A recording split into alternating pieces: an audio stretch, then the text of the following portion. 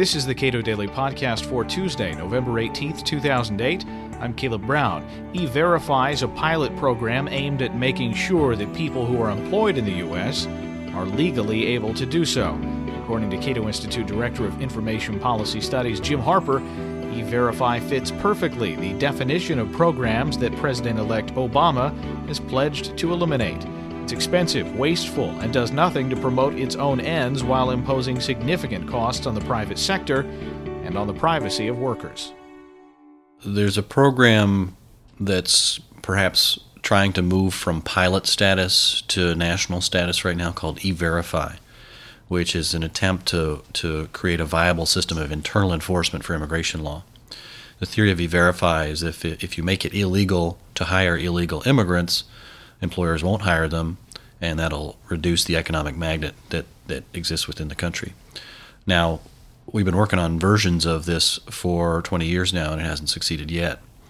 And congressional Republicans, the Department of Homeland Security, and the Bush administration, essentially late in President Bush's second term, tried to sort of double down on the failed policy of internal enforcement by ramping up E-Verify.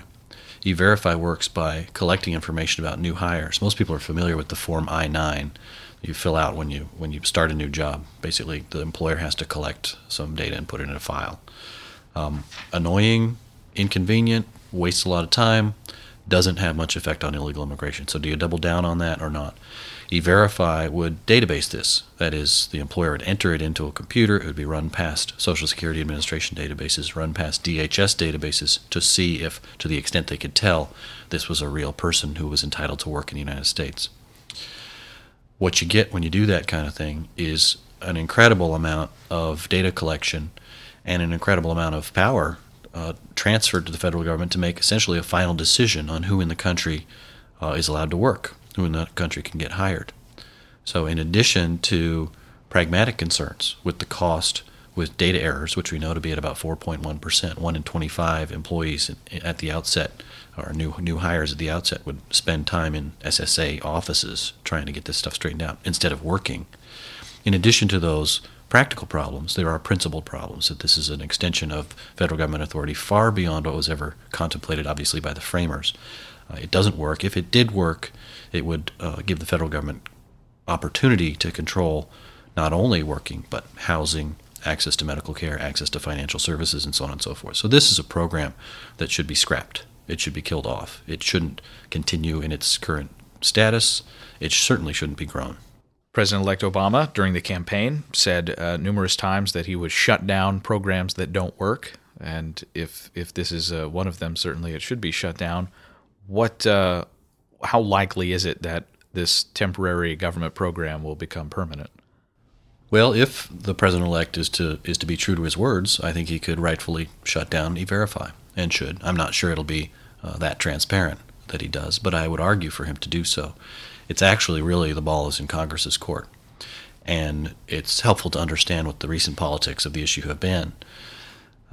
E-Verify was set to expire in November of this year, and Congress held fairly extensive hearings in the early part of 2007, the spring of 2007, to look at internal enforcement and a variety of other immigration issues. I think they created a lot of credibility for themselves there by showing that care for the issue. The House passed a 5-year extension of E-Verify, but when it got to the Senate, it was held up, and only a measly 4-month extension went through. Now, anti-immigrant groups fumed. They were absolutely through the roof about this thing. But tellingly, Democrats paid no price in the election recently, and in fact, Republicans took quite a shellacking. William Kristol, who's no liberal himself, assessed this recently on a Fox News Sunday, where he said, take the example of Hispanics. Congressional Republicans demagogued the issue, promoted fear, and refused to work with President Bush on comprehensive immigration reform. And the results are there to see. They made a huge mistake and hurt the party. So Democrats can have confidence in moving against E-Verify if they want to, and that remains an open question, obviously. Politicians will always kick a can down a road if they can. So there is, frankly, likelihood that Congress would try to extend E-Verify. but it would pay no political price. The Democrats would pay no political price for moving against E-Verify. Failing to reauthorize would be the right thing to do, and defunding the program so it doesn't go forward. We need to move away from internal enforcement, which again has failed for 20 years, and assess the root of the problem, which is our immigration law, holding an unnatural cap on the movement of people into the country.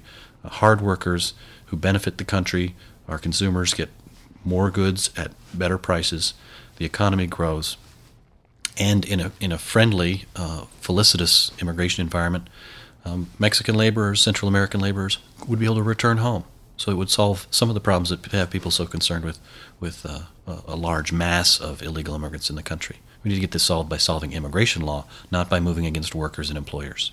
Who ultimately pays the price if this program isn't working properly? The price of E-Verify falls on everyone, every taxpayer, because we're talking about hundreds of millions, if not billions of dollars in federal government spending.